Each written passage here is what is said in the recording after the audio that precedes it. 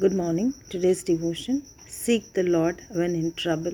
Scripture reading, Daniel 9, 3 and 4.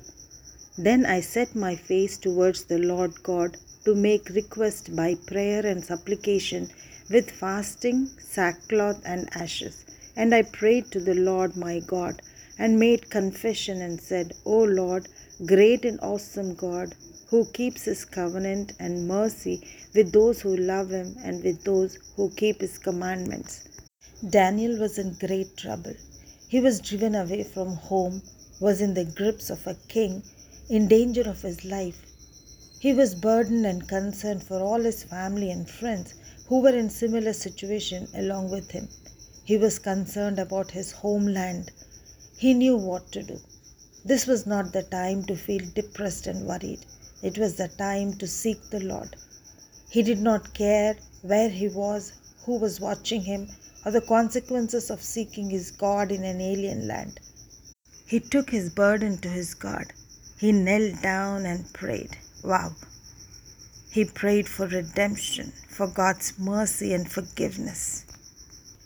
Verse 9 of chapter 9 says, To the Lord our God belong mercy and forgiveness.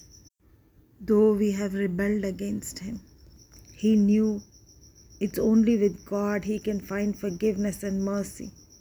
For only God can reverse the situation and let him and his people see good days. When he saw trouble, he says, Then I set my face towards the Lord God to make request by prayer and supplication with fasting, sackcloth and ashes.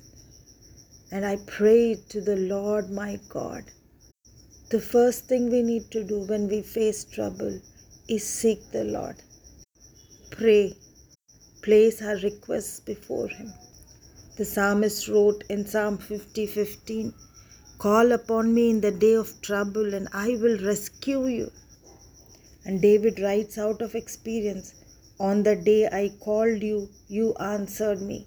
You made me bold with strength in my soul.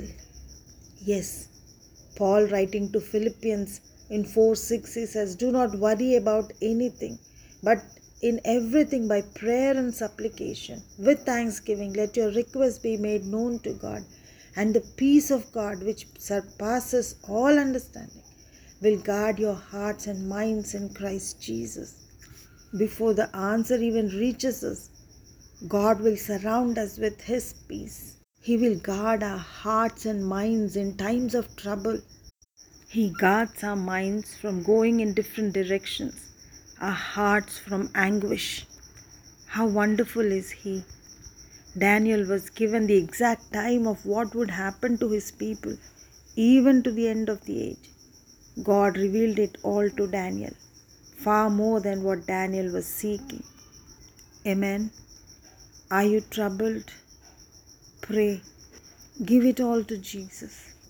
Paul writes in Romans 12:12, Let your hope make you glad.